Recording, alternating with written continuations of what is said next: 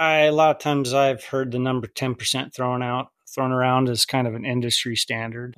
For me as a working guide, I've spent the most of my guiding career working for other outfits. I'm just now kind of starting my own outfit. But as a working guide, tips are important to my livelihood. You don't always make a lot of money in this business if you're just the guide, and tips help. So 10% is generally what I've heard.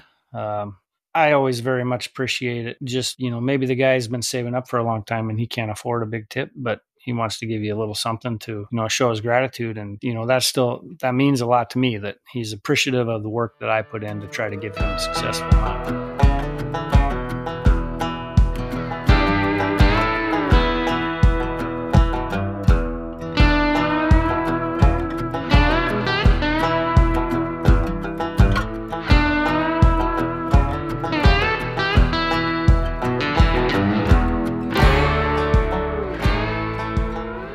The Rockcast is powered by onX Hunt, and for good reason. onX Hunt is the #1 hunting GPS app in the industry. Stay tuned for a Rockcast promo code. Appreciate everyone tuning in for another episode. I'm Sam Weaver, host of today's Tipsy Tuesday, a short segment covering rockslide.com tidbits, hunting news from across the West, with just a sprinkling of tips and tricks to keep you well informed for your next adventure. Last episode, we heard about picking and vetting an outfitter. In today's Tipsy Tuesday, we are joined by Josh Ellis, lifelong Alaskan resident, and now a guide. Josh has been guiding for mountain goats, Dall sheep, and coastal brown bears for over 13 years. Today, he's going to share a bit about a guide's insight. Josh, welcome to the show. Yeah, thanks for having me. Good to be here. All right, I guess my first question is, I'm interested in, now we've narrowed it down, we decided to go with you. What kind of questions should we be asking when we talk to you? I mean, obviously there's a lot that goes into a guided hunt, both from the guide's perspective and the client's perspective. And I think the most important thing a client can do is to ask the questions that has him prepared for the hunt. A lot of guys don't know what they're getting into on a guided hunt, especially a sheep hunt, as far as the physical challenges of the hunt, the mental challenges of the hunt. Obviously, where I am, you're in Alaska, weather is a big thing. You lose days in the tent. Guys aren't prepared for that. So just, the more questions the client can ask and the more information that the guide can share that, allows that client to be prepared as far as what to expect, what kind of gear to have, and so forth. That's the more prepared the client's going to be, the better chance they're going to be successful. Yeah, some of these questions I was reading online, I really had never even thought about, like on a sheep hunt, who brings the food and who carries it. I just assumed that would be naturally what I would do. But is that a question we should be asking, something like that? I mean, it is. A guide might take that question for granted, but, as the client, you can't know, especially if you don't do a lot of guided hunts.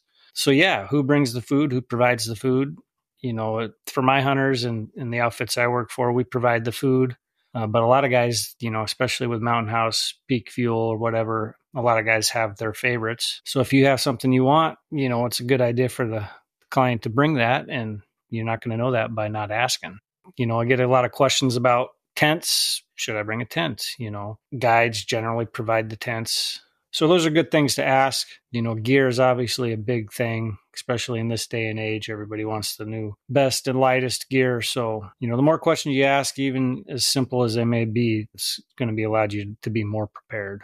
I have a question on optics. I know when people do sheep hunt, there's a lot of talk about sharing your spotting scope with a guide and whatnot. Do you have a personal preference on that? You think it's easier maybe for people that don't want to carry it? It's not a big deal, or? Really, on a sheep hunt, you only need one spotting scope. A lot of guys really enjoy the experience of watching the animal. And if a guide is behind the glass, trying to make a judgment call whether that animal's legal or not, there might not be a lot of time for the client to take a look. So a lot of guys, a lot of hunters like to bring their own glass just so they can sit there and watch the animal and the animal's movements. And, that's one of the things about the experience is just seeing the animals in their natural environment. So personally, I prefer just to bring one because, we're hoping to come out heavy. So the lighter we go in, the better. But for guys that, are used to having their own spotter and like to spend a lot of time behind it, there's no problem with bringing it as well.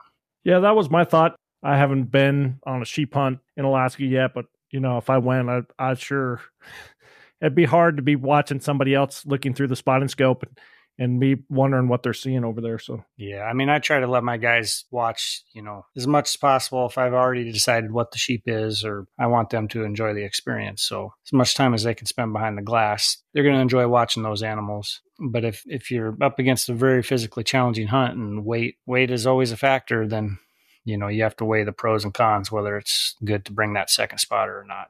yeah, and I think the biggest thing really is to be honest with yourself.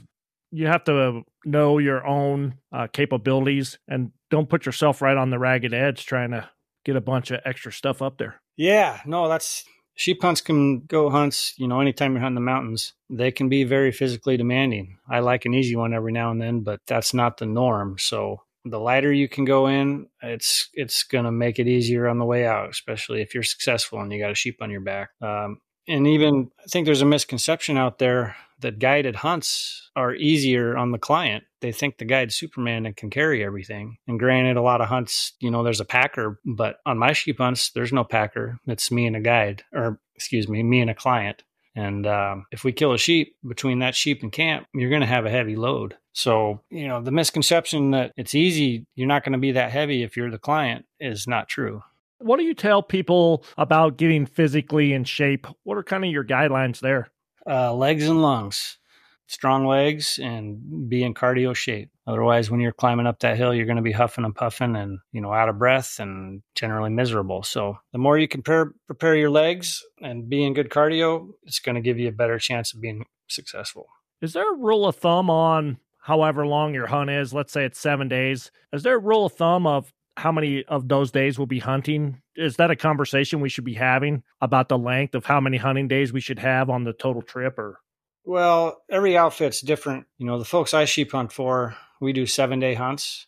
So that's 7 hunting days. Usually you're into the field a day or two ahead of time. For instance, sheep season in Alaska starts on August 10th every year. So a lot of times we fly in August 8th, hike in the 8th and the 9th, and then we're hunting the 10th. And you have 7 hunting days and then a day travel out. All right, good to know. What about marksmanship? What do you tell people there? I know that can be pretty subjective. Yeah, I mean, in this day and age with long-range shooting, it's kind of a hot topic, but obviously being familiar with your rifle, knowing your system, being familiar with your rangefinder.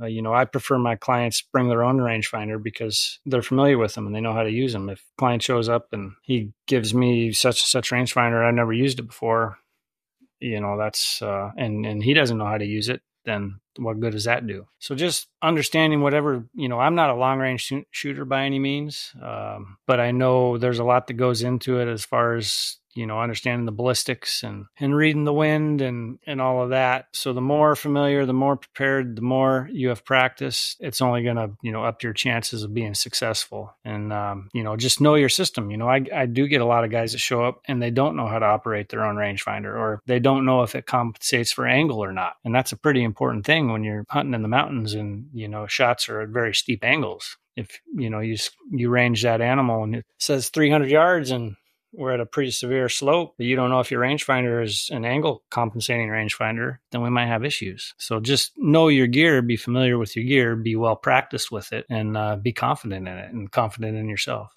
Yeah, and that's another instance of you got to be honest with yourself. If you can't shoot out there, don't say that you can, because then that's an expectation that you have for them. Yeah. A lot of guys show up and they tell me all day long, 500 yards, 600 yards. Oh yeah, no problem, piece of cake. But when it comes time to make that shot, the confidence isn't there, and I've seen some things go haywire. So obviously, the long range thing, I'm personally not a fan of. I try to get as close to the animal as possible, and that should be our goal. So it's only fair to the animal and to yourself to give yourself the best chance to cleanly kill that animal. So by trying to get as close as you can and understanding your weapon system and all the gear that goes into it, the rangefinder and your scope, and 100% confident in that, that's what you do to be prepared to go on a sheep hunt. All right, good tips. One other question I guess I wanted to ask kind of about is licenses and tags. And, every area is different up there in Alaska. Got a lot of different rules for every kind of little place. I know one time I went with a transporter and I was supposed to have a BLM, I don't know, use tag. And it was like $6, but nobody told me about it. Then when I got back and the fish cop wanted to see it, that cost me a sweet $350 ticket. I didn't know. So, people should be asking you about it and make sure they got all their stuff lined out. I don't think anybody should take that for granted. No, absolutely. I mean, that's a good thing to ask your outfitter beforehand. What, besides just your basic hunting license and, your harvest ticket and locking tag, is there anything else I need? For the most part, the outfitter better know and have that covered ahead of time. You shouldn't put that on the responsibility on the client and any kind of particular, land use permit or whatever. That's the outfitter's job, but it would be good for the client to, ask ahead of time, hey, is there anything else, any kind of land use permit I need or anything funny like that. But ultimately that's on the outfitter. Let's talk about gear lists. Do you have a specific gear list? Like maybe your outfitter has one and then you have a few extra things that you like your client to have or not to have? Or is it basically the straight list? You work off one list. How does that all work out? So usually an outfitter will have a gear list they'll give a client. How it works for my hunts, client will show up and then we'll go through everything he brought. We'll have already had given him a gear list and, he'll buy what he needs or get together whatever he needs and then he'll show up. Then we'll go through it and anything he doesn't need for the hunt,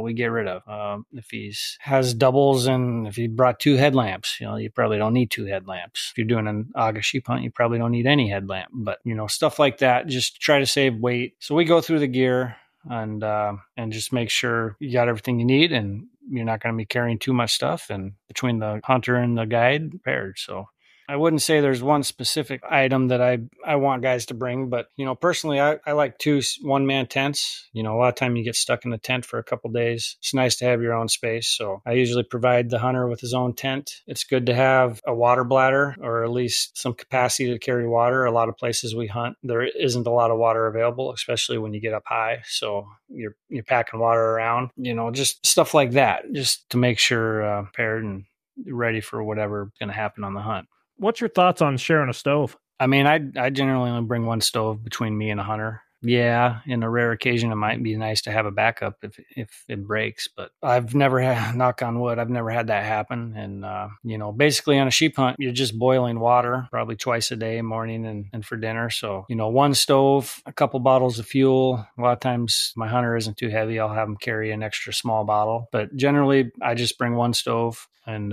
we're good to go. I'm always curious about tipping. Is there a standard? Is there something in the business for guys that don't go on a lot of these from your perspective? Yeah, I mean, that's a good question. A lot of times I've heard the number 10% thrown around as kind of an industry standard. For me as a working guide, I've spent the most of my guiding career working for other outfits. I'm just now kind of starting my own outfit. But as a working guide, tips are important to my livelihood. You don't always make a lot of money in this business if you're just the guide, and tips help. So 10% is generally what I've heard. I always very much appreciate it. Just, maybe the guy's been saving up for a long time and he can't afford a big tip, but he wants to give you a little something to, show his gratitude. And, that means a lot to me, that he's appreciative of the work that I put in to try to give him a successful hunt. So it's kind of a controversial subject, but as just a guy trying to make a living, packing around the mountains, those tips certainly help. If it weren't for them, then I probably wouldn't be able to do this for a living. Right. I appreciate your candor on this. And I agree with you. The hunting season's only so long and you got to try to maximize your opportunity. And, just being on a trip and trying to get them the best opportunities they can means you're pushing for however many days that takes, not just trying to get the next guy in there and make a little extra. Yeah, I mean, I like the guys that show up, they've been saving and this might be their once in a lifetime trip and they're looking forward to the experience and maybe it's something they've never done before. And I want to do everything I can to give them that experience, to make that trip everything they thought it was going to be. And maybe if we're lucky, even be successful killing an animal. As a guide, you can't just go through the motions. I'm sure there's horror stories of guides that do that, but you have to give everything you can, use all of your experience to give that hunter the best hunt you can. That's the way I look at the hunt. It's, I might take it for granted that I live in Alaska and I get to do this for a living and I'm hunting every sheep season, but that guy, it might be his once in a lifetime hunt. So I better do everything I can to give him the trip that he's always dreamed about. I don't know. I've been weighing the pros and cons of trying to get a sheep hunt. I talk about it a lot, but now is the time to do it. These prices are only going up. These opportunities are shrinking. A few bad winters, and just like mule deer, sheep populations fluctuate so greatly, and you don't know what next year will bring. And matter of fact, you can't book for next year. You're booking what, three years out typically. Yeah, I mean, it's especially in Alaska. The sheep aren't doing the greatest right now. We've had some bad winters. The prices are absolutely insane. I was just, down at a show in Dallas, and I was talking to a stone sheep outfitter in Canada, and he's going to $125,000 for a stone sheep hunt, and that just blows my mind. And it prices out the working guy, the guy that saves up. The guy that just wants to experience a mountain hunt but might not have the means to pay, 40, 50, 60, let alone 125,000 for a sheep hunt. So if you're going to do it, prices aren't going down. I hate to say it, but the money is the experience is something that you can't put a price on. But when you're talking that kind of money, and it's only going up, and I hate to say it, but it's turning into a rich man sport, and that's pretty unfortunate. So if you're going to do a sheep hunt and the money is a concern, they're not getting cheaper. Do it now if you can. And as for me, just starting my own outfit, I want to make sheep hunting accessible to the working guy. So I'm trying to keep my prices as low as reasonably possible to make sure that those guys have an opportunity to experience what I love, and that's dull sheep hunting in Alaska. One of the aspects that people don't realize until they get to Alaska is logistics. I mean, just getting things anywhere from one place to another is expensive in Alaska. Getting it to Alaska ups the price there. I don't know. I mean, just aviation fuel is crazy to me, and those hours add up in a hurry. Yeah. It makes my eyes pop when I see some of these prices, but you look at the price of aviation fuel and it starts to make a lot more sense. There's a misconception that there's no overhead and, it's all profit, but that's just not true. There's a lot that goes into running a hunting outfit, especially if you're running airplanes or boats or you have a bunch of equipment. And one of the biggest factors that a lot of people don't think about is the government's in our pocket. There's land use fees, insurance, licenses. My guide license, I think I pay $850 every 2 years, and that's just to be allowed to guide. So when you start taking all that stuff into consideration, the profit margins aren't always the greatest. So prices may be high, but there's a reason, and you throw in supply and demand, and unfortunately, that's the direction that the prices of a sheep hunt are going right now. Yeah, last time I was in Alaska, and I don't know, it's been 6 or 7 years probably. I spent $4 on a Coke. I was happy to spend $4 on a Coke. Right. I think it's just those things you take for granted here aren't things that you can take for granted there. Yeah, I mean, you buy something in Alaska, it probably came up here on a barge or an airplane. So, everything is inherently going to be more expensive. Fuel is always expensive. And especially when you start getting out in those remote locations out in the villages and the bush, it's insanely expensive. So, when your eyes get big at the price of a sheep hunt or a moose hunt or a caribou hunt, a lot of it is just the cost of operating in those very remote places. I want to shift gears a little bit. We're running kind of long here, but I just want to touch on this because when I think Alaska, I think these gigantic coastal brown bears. I mean, that's probably an unrealistic adventure for me to ever have, but I think it's just so awesome. There's such a majestic part of Alaska. You want to tell us just a little bit about what goes into hunting one of those big things? How much do they weigh typically? I mean, they're so big, you'd probably be pretty hard pressed to put one on a scale. But those giant coastal brown bears, they say they can push 1,200 pounds. I know Matt, who I guide for up at a Toke, he has a bear baiting operation, and they kill some real nice grizzly bears, 9-foot grizzly bears. And he's able to bring some of them out whole and has actually put them on the scale. And I want to say he had a 9-foot grizzly bear. I think it was pushing 900 pounds. So you start looking at those coastal brown bears that are eating fish and, on Kodiak or the Alaska Peninsula. A fall bear, I could definitely see pushing 1,500 pounds. And you're right. They are, there's no more. I loved all sheep, but there's probably no more impressive animal in Alaska or the world than a large brown bear. They are just, it's hard to fathom the strength. They're incredibly fast when they want to be. They're a beautiful animal, and they're just supremely impressive. I went up there hunting caribou, and well, I didn't see any coastal brown bears, but they had a bunch of grizzlies where we were, and they were just so impressive. I remember we landed on a sandbar, and I don't know, we went like 2 miles, and it took like 6.5 hours or something across the tundra, plugging away. And I saw one come out of the mountains, run across that thing down to the river to eat some salmon, and it took him about 8 minutes. And I was just like, "Yep, you don't run away from that guy. Like that thing gets you when he wants to." I've heard they're faster than a quarter horse, so I don't know if that's true or not, but if you've seen one, close up and when he's in 4-wheel drive, they are quite impressive.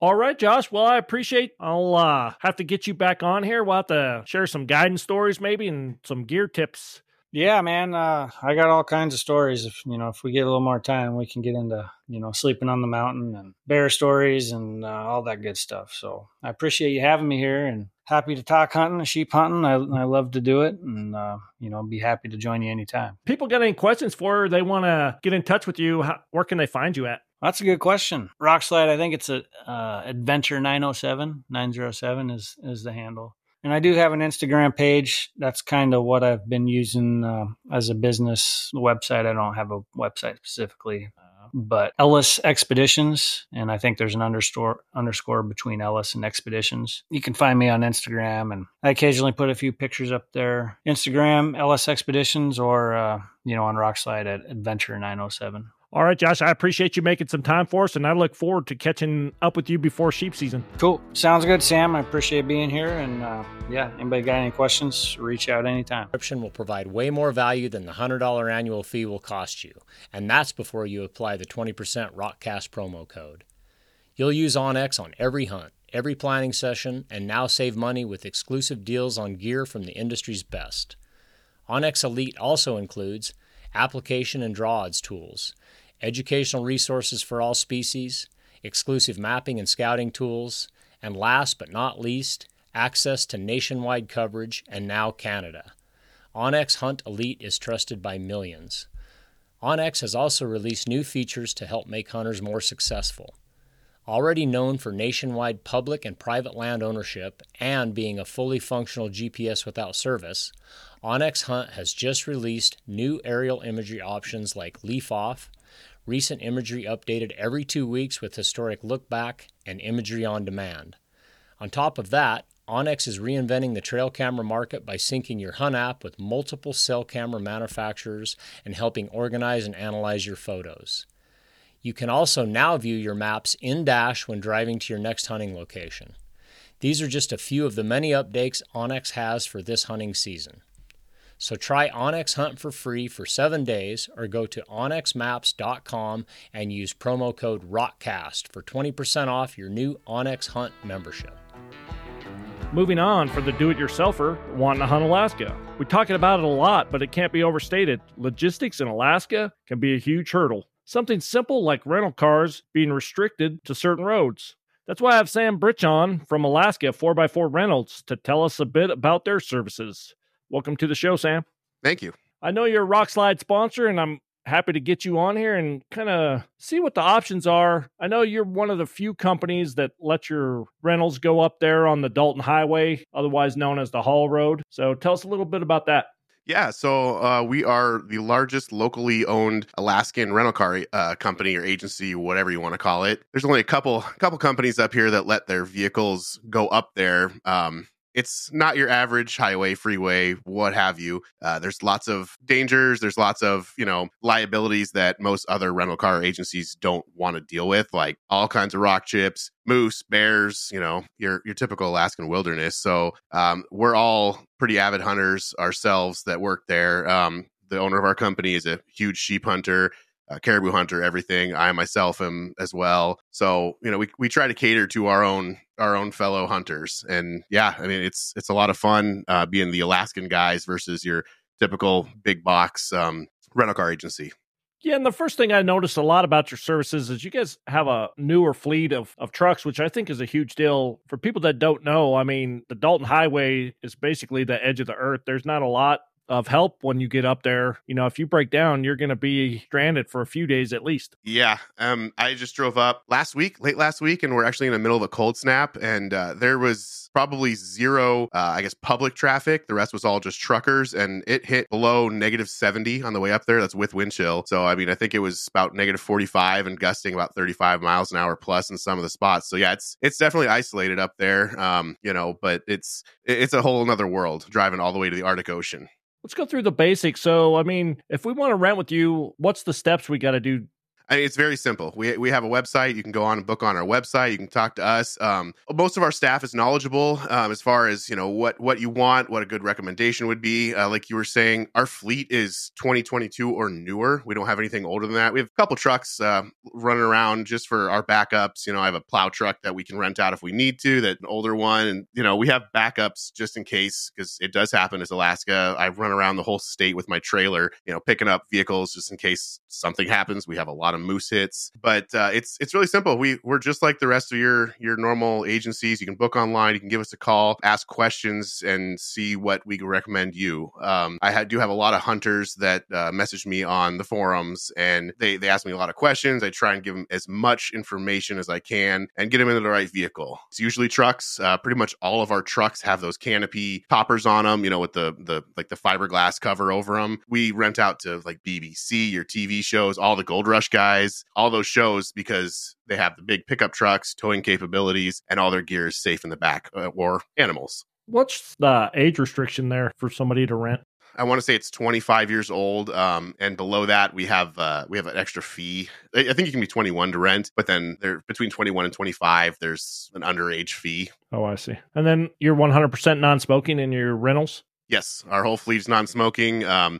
We do get some people that do it, and you will get charged an arm and a leg. It's just how it works. We spend time cleaning all that stuff out and deodorizing it, and full facilities. So all of our vehicles are, we take pride in our cleanliness and customer service and whatnot. So yeah, you won't get into a car that smells like cigarettes or any of that stuff. And what about insurance? Can you kind of tell us about the insurance options? We do require that you have your own insurance, your own vehicle insurance policy. You can get a third-party one. There's a couple websites that we have that you can go to, but we do require it. We offer multiple supplemental insurances, the number one being windshield insurance. We have a lot of Jeep Wranglers, and as everybody knows, those windshields are flat and rocks are just magnetized to those things. So, if you do get a chip in the windshield, not a big deal. It's like $25 to fix it. If they do crack, because it's Alaska, not a lot of people realize that you have a crack in your windshield. You turn that heat up when it's really cold outside, it'll just crack the whole windshield. You will have to pay for a new windshield unless you get that windshield insurance. That's our number one seller. We have other insurances,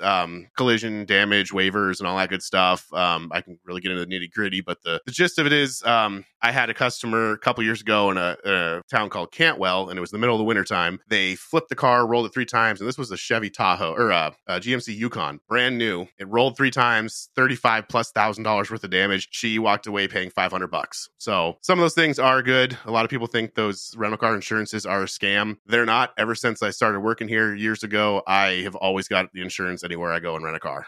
Yeah, that's a good tip. I rent a lot for my job, and for the most part, before you rent a car, if you've never done it before, call your insurance company, talk to them, get their opinion. They'll get you lined out, make sure you have the right amount of coverage to fit into your rental car, and then they'll give you some advice too. But yeah, for sure, broken windows and paying for a window. And you have to remember too, I know we hit on this, but anything in Alaska is going to cost more. So if you got to get a new window in Alaska, it's not like you're just going to drive down to the glass shop down the street. So be prepared for that. Tell us a little bit about pickup locations and what you guys have there. So our main location is in Anchorage, which is South Central. If you're going up caribou hunting, it's about a 19-ish hour drive straight through. We have a location in Fairbanks as well. And then the one that people don't really realize is that we actually do have a location in Deadhorse or Prudhoe Bay. We have a gigantic shop. Our parent company, they actually are one of the biggest rental. They have equipment rentals. They have vehicle rentals, truck rentals, heavy equipment, all that stuff up on the slope and all the oil fields.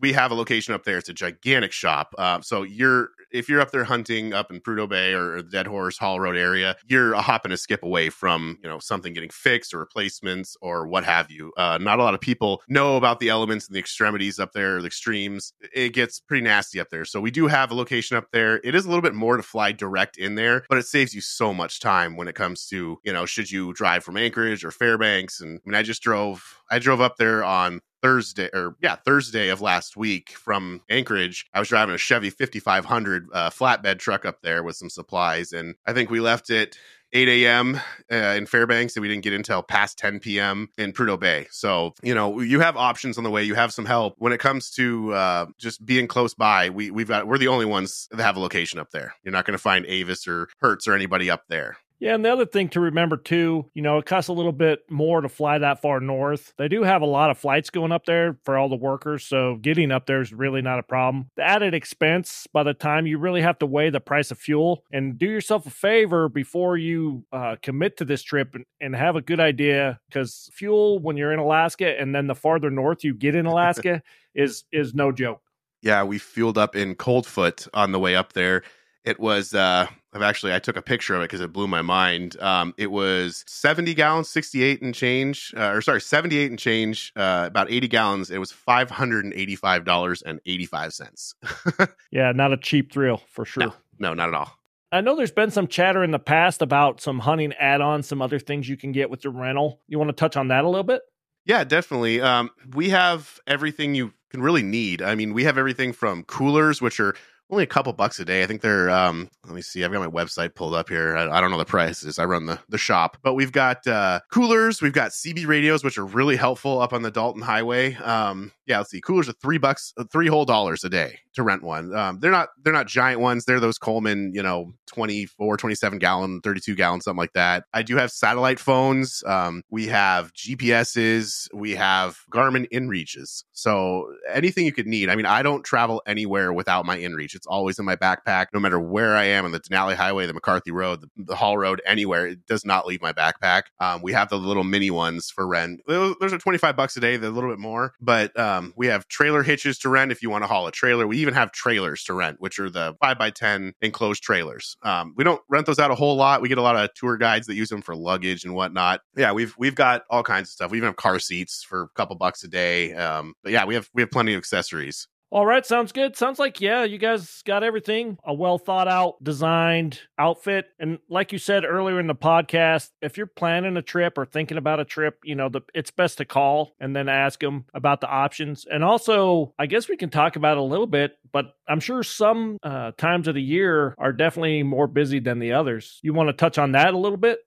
So our busy season starts in the spring. We have a thing called Fur Rendezvous or the Iditarod. It's all at the end of February, beginning of March. That's when we really start hitting it off. We were sold out last year during the Iditarod, which is the dog sled races. Throughout then, the whole entire summer, we have tourists from all over the world. And the world. Everybody wants to come and see Alaska. And it slowly tapers off in the fall. And then it just hits again with all the fishermen, all the hunters, everybody coming in. We have, in the Anchorage office, we have lots of fishermen going down south to the Kenai River, going down fishing out of Seward, Homer, all those places. They're picking up all of our trucks because they want the room for all of the fish boxes and the rods and reels and all that stuff. And then you get up north, you have all the hunters going, not so much the Denali Highway since the Nauchina herd is shut down, but we have all the hunters going up to the Denali Highway area. We have them going up the Steese Highway area for the 40-mile herd, and then the Dalton Highway. So yeah, definitely the summer is huge.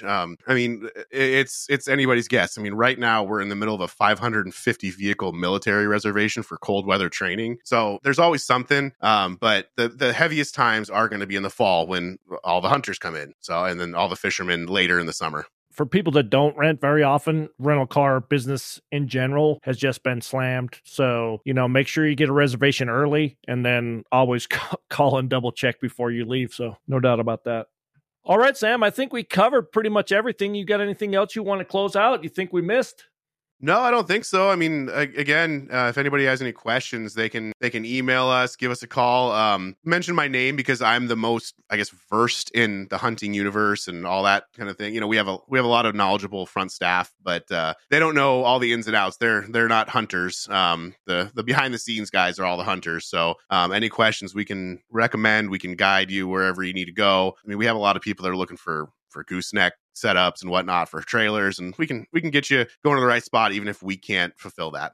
And if you guys missed it out when I gave him his introduction, it's Sam Britch there, and you can get him on Rockslide. He's got the Alaska 4x4 rentals. They are a sponsor there. And then, like you said, I'll be linking up their website, and you can go ahead and check that out and give him a call. Thanks again, Sam.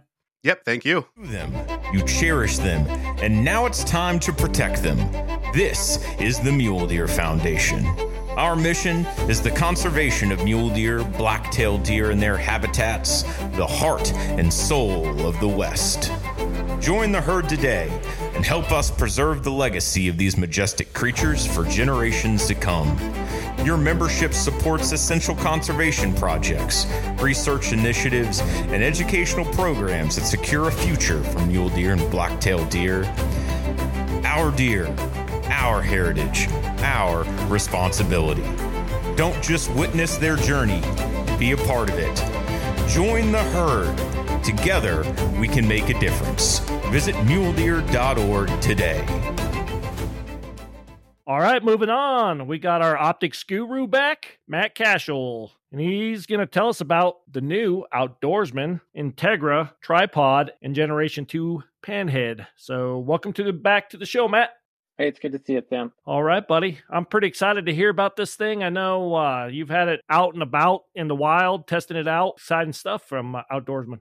Yeah, I think been kind of a long time coming. I think that the customer base for Outdoorsman's been calling pretty loud and clear for a carbon option for a long time. But I know in talking to Mark that, they just wanted to do it right. They have pretty high standards for their support system. One of the big concerns, is sourcing it made in America, which is Outdoorsman always does. And just trying to get carbon fiber in this country can be a real hassle. Yeah, I think the costs in producing something in the U.S. are, the challenge for any manufacturer that's going to do U.S. production.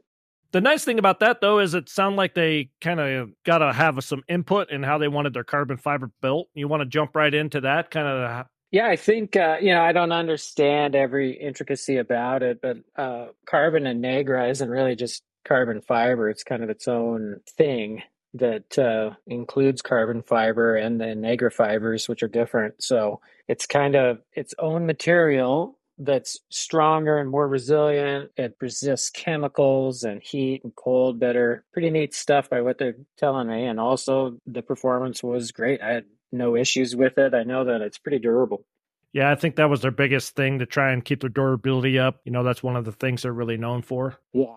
I guess just kind of walk us through the tripod itself and kind of the features it has. Sure. So it's really modular, which is kind of neat. They do have a limited warranty, but even if you do accidentally break something or have some other incident happen where you just break one leg, you can get with Outdoorsman's and they'll work with you to get that leg fixed without getting a whole new tripod. So how it goes together is kind of neat that way. It's got the threading for the feet and the threading in the center column are the same. So I mentioned in the review that you could keep an extra foot there, which I thought would be kind of handy to have. I did lose a foot at one point and found it and made sure to get it back in there with some Loctite. Didn't have any issues after that. But the real thing about it, so it's got removable feet. It's 3 sections. It's got the center post, which is a tall center post, but more center post options are coming. All the hinges are machined aluminum, like top end machining, really impressive. The latches are all high end releases. And they stayed with the lever locks on this?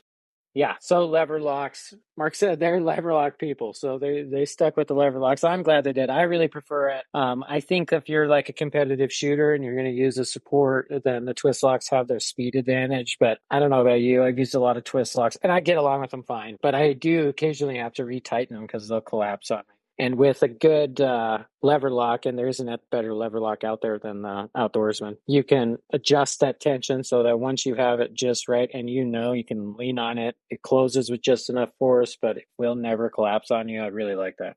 When I think about lever locks, I always think about trekking poles. Will I trust a twist lock on my trekking pole? Probably not. Yeah, lever locks I do think have definitely an advantage in strength there.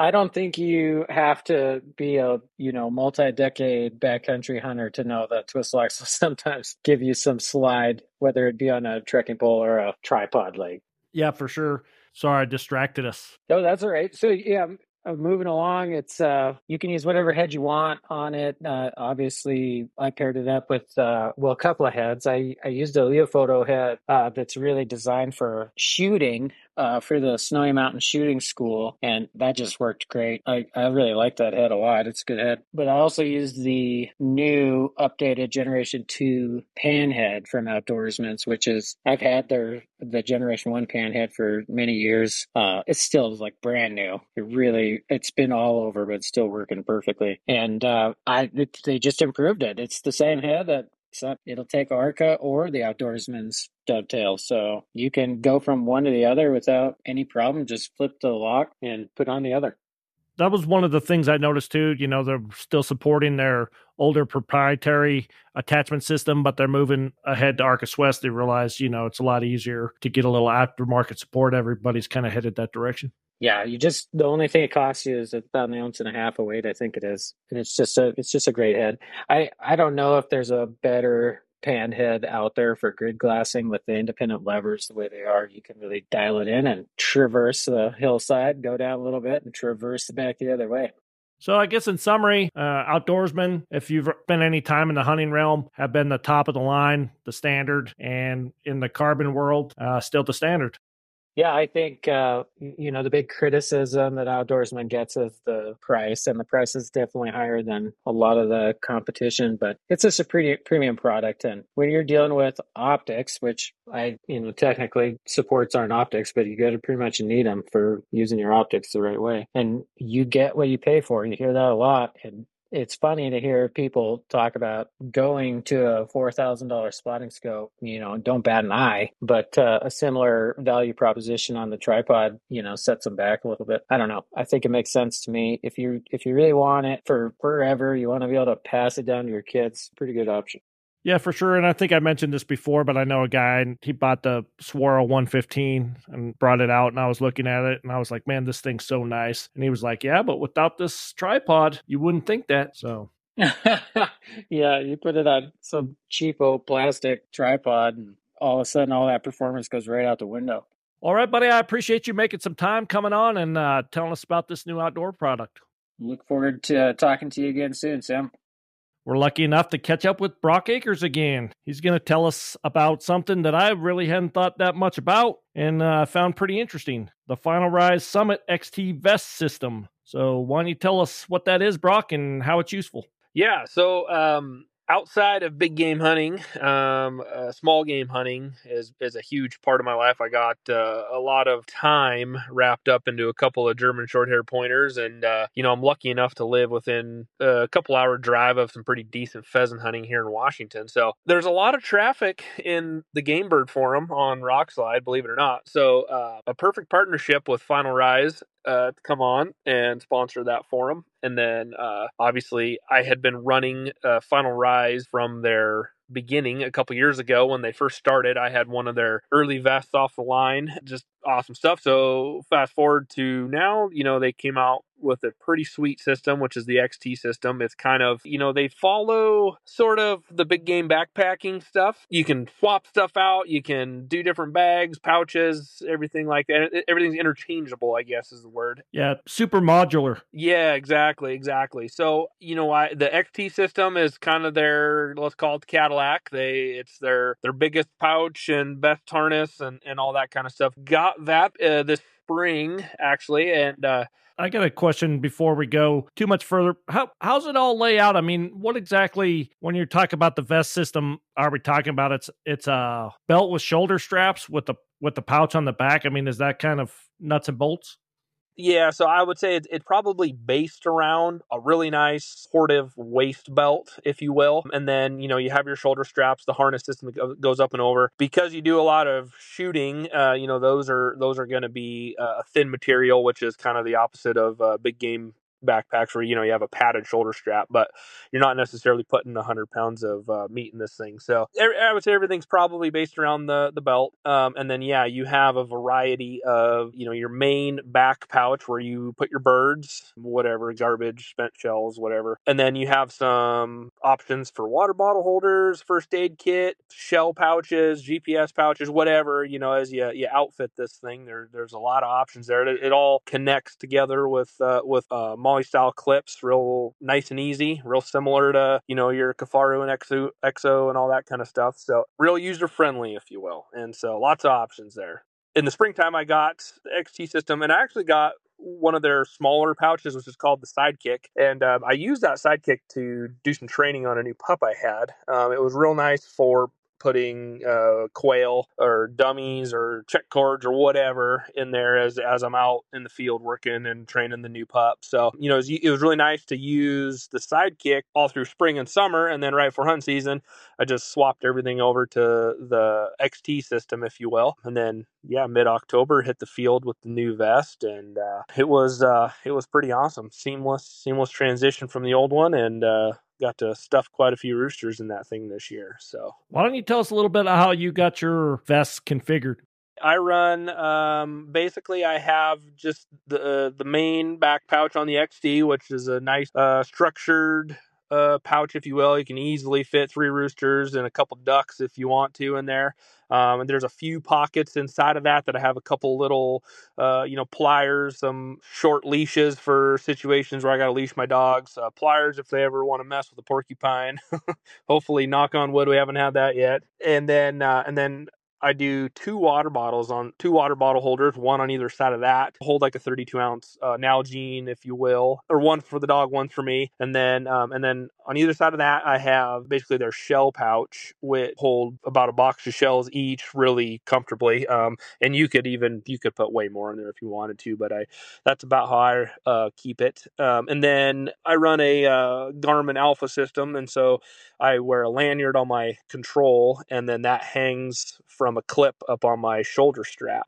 And if you wanted to, you could Funorize makes a pouch that Garmin will fit into and clicks real nice and secure up to your shoulder strap. I don't run that for no reason other than I just like the way mine sits on there. But that is an option for people. So that's kind of mine. One of my buddies that I hunt with, he actually has the same vest, and he put the first aid kit on his as well, which is pretty nice. It's a dog first aid kit, and it's a pretty well thought out system. And I'm thinking about maybe adding that to my vest for next year. All right, that sounds pretty impressive. I don't get out and hunt too much small game, but I used to do it when I was younger, and it is sure enjoyable, especially after you invested so much time training your own dogs up. Yeah, exactly.